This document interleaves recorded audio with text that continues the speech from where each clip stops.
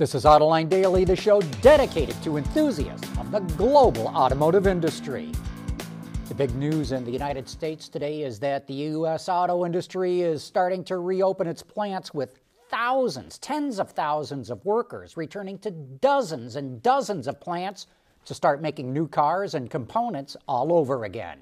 And everyone wants to know what's going to happen. Over the weekend, I was interviewed by several television and radio stations and a newspaper, all wanting to know how the auto industry was going to pull this off. What I told them is what all of you have already heard us saying here at Autoline. We know exactly what's going to happen because the industry opened its plants in China nearly 2 months ago and in parts of Europe several weeks ago. Everyone will be thermally scanned to see if they have a fever before going into those plants. Anyone with any signs of the illness will immediately be given a COVID-19 test. Everyone will be given a packet with masks, gloves, and eye protection that they have to wear at all times. Their workstations will be separated by welding curtains and will be wiped down before, during, and after their shifts. These procedures have worked very well in China and Europe, and there's no reason why they should not work in the U.S. But that's not to say everything is returning to normal. Despite all the safety precautions, Ford expects a lot more absenteeism from line workers who still don't feel that it's safe to return to work. So it's hiring over 1,000 temporary workers to plug the gap. But hiring temps and taking safety precautions may not be enough to get things going again. Mercedes-Benz was the first to reopen its assembly plant in the U.S. in late April. But it's shutting down this week because it ran out of parts from Mexico. We believe that opening so early was probably a mistake. Starting production only to quickly shut it down again is disruptive and costly. And that plant was only operating on one shift. The good news is Mexico is giving the green light to its auto industry to reopen this week, so hopefully the pipeline will fill up quickly for everyone. President Trump is going to visit a Ford plant in Michigan this week that makes ventilators in conjunction with GE, and that's certainly going to cause some controversy. For one, the president is ignoring General Motors, which leapt into action to make ventilators. In fact, the president has criticized GM's efforts. Secondly, Ford is following safety procedures set down by the Center for Disease Control, and it's stipulating that no one can go into its plants without wearing a mask. So everyone is wondering if President Trump is going to wear a mask or not. But I think we know the answer to that one. Of course, he's not going to wear a mask.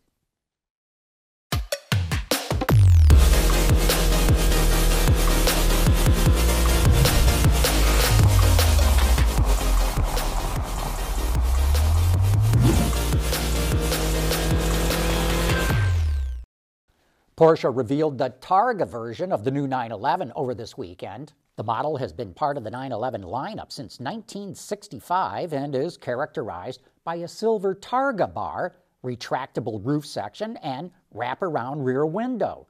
The roof section is made of 2 flat magnesium elements that hold the fabric roof, which is also packed with sound-deadening material.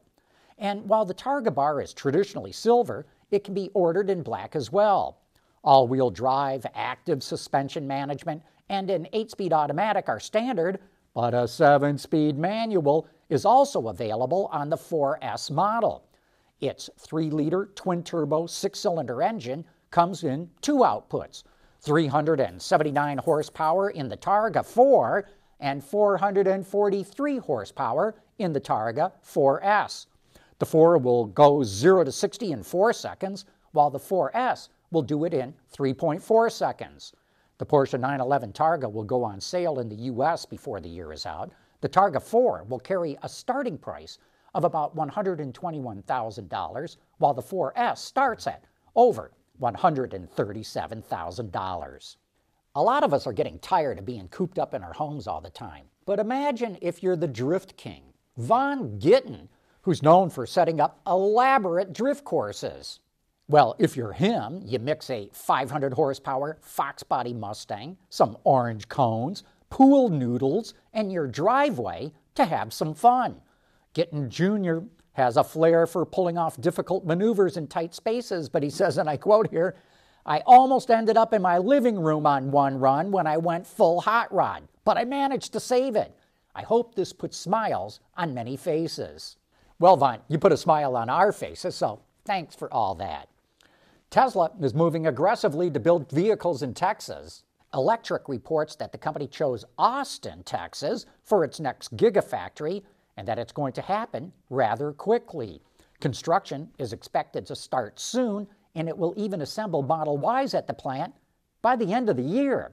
And by the end of next year, it will start producing the Cybertruck. So why isn't Tesla building those vehicles at its gigafactory in Nevada? Well, GM has a plant in Arlington, Texas, and Toyota has one in San Antonio, Texas. So Tesla would be able to take advantage of suppliers and logistics by plopping down in Texas. Panasonic lost the title as the sole supplier of batteries to Tesla, but due to strong demand for all of Tesla's EVs, the gigafactory that they operate together in Nevada was profitable for the second consecutive quarter. In fact, demand is so strong that it's going beyond the plant's current capacity of 35 gigawatt hours per year.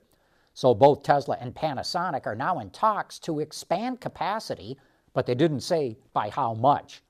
Panasonic also says it'll be working to improve materials and technologies in its battery cells this year.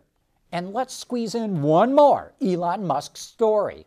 As you know, he threatened to pull Tesla's headquarters and operations out of California, and because of that, officials in California have rejected subsidies for Musk's SpaceX company. It wanted over $650,000 to help train 900 employees and hire 300 more. So that makes us wonder, will SpaceX move to Texas too? AutoLine Daily is brought to you by Bridgestone Tires. Your journey, our passion. Last year, the vacuum company Dyson scrapped its plans to make an EV.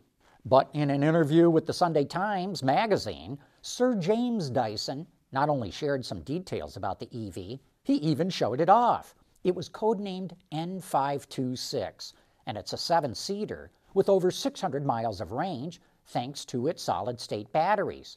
It could go from 0 to 62 miles an hour in 4.8 seconds with a top speed of 125 miles an hour. Dyson revealed that cost is the reason why he pulled the plug on the program. He spent 500 million pounds of his own money on the EV and said each vehicle would have to cost 150,000 pounds just to break even. That's over $180,000. But Dyson did say if it ever became economically viable, he would try to do it again in the future. Before the coronavirus outbreak, there was supposed to be something like 120 different EV models that were going to make their debut over the next couple of years. But right now, there's still not a whole lot of choice. That means an EV startup like Lucid Motors has a great chance to differentiate itself from the competition.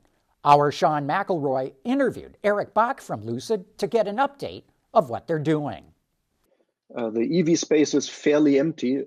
That means there is little choice right now, especially if you look at the luxury EV space. There is no real luxury EV to our knowledge. There is a great tech product, that's the Tesla Model S and their lineup, but it's not true luxury. If you look at the ICE top-of-the-line vehicles, they are in a different class and they offer completely different experiences and design language, plushness, comfort features than you would find in the current lineup of EVs. So we are combining that into the Lucid Air. So you get ultra high efficiency of an electric vehicle that is basically vacant other than Tesla. Then you get the luxury aspect of the ICE engine competitors, and we merge that in an ultra-spacious luxury EV. To learn more about the all-electric Air sedan and when it's actually going to start hitting customers' hands, you can watch that entire interview right now on our YouTube channel. And with that, we wrap up today's report. Thank you for watching.